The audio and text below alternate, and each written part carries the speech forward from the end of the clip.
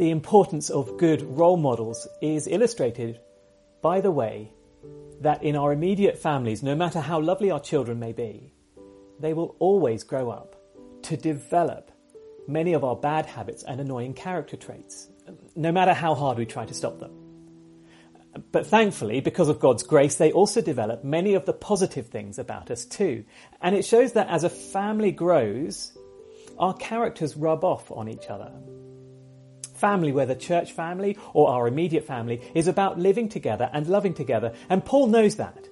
And it's why in our verses today, he addresses the importance of godly role models. He says this in verse 17, "Join together in following my example, brothers and sisters. And just as you have us as a model, keep your eyes on those who live as we do."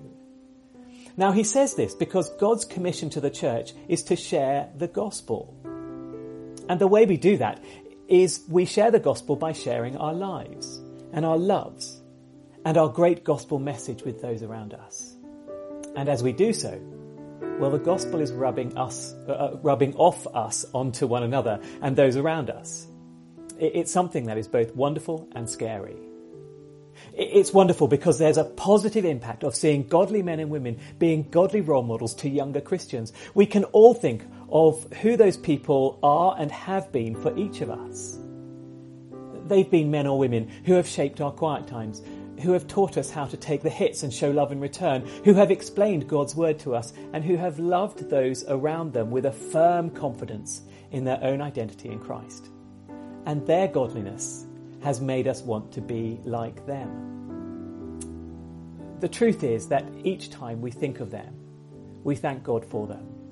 And we ask God to make us more like them. It's what Paul encourages his readers to do in verse 17. And yet God's choice to use the church, to grow the church, is also scary. That's why Paul also warns his readers about imitating the wrong role models. In the middle section of our verses today, he warns of the danger of Christians amongst them who glory, in other words, find their significance and self-esteem in shameful acts, in gluttony, in a worldly mindset. These people have lost the plot and they've forgotten the eternal goal that Christ has in store for them. But Paul ends these verses on what seems to be the antidote to being pulled away from Christ by this poor Christian example. In verse 20, Paul reminds his readers of their eternal destiny, of their eternal citizenship, and he encourages them to live in the light of that destiny, because as we wait for Jesus, it's his power at work in this world through the church. It's his power that is at work through the humble example of godly men and women who serve him. And Jesus will bring everything under his control, and his power will transform us both daily and on the day when he returns. That hope and certainty is the foundation on which a godly example is built. And I hope it encourages us to think how we might invest our lives in the church to which Christ has called us, our church.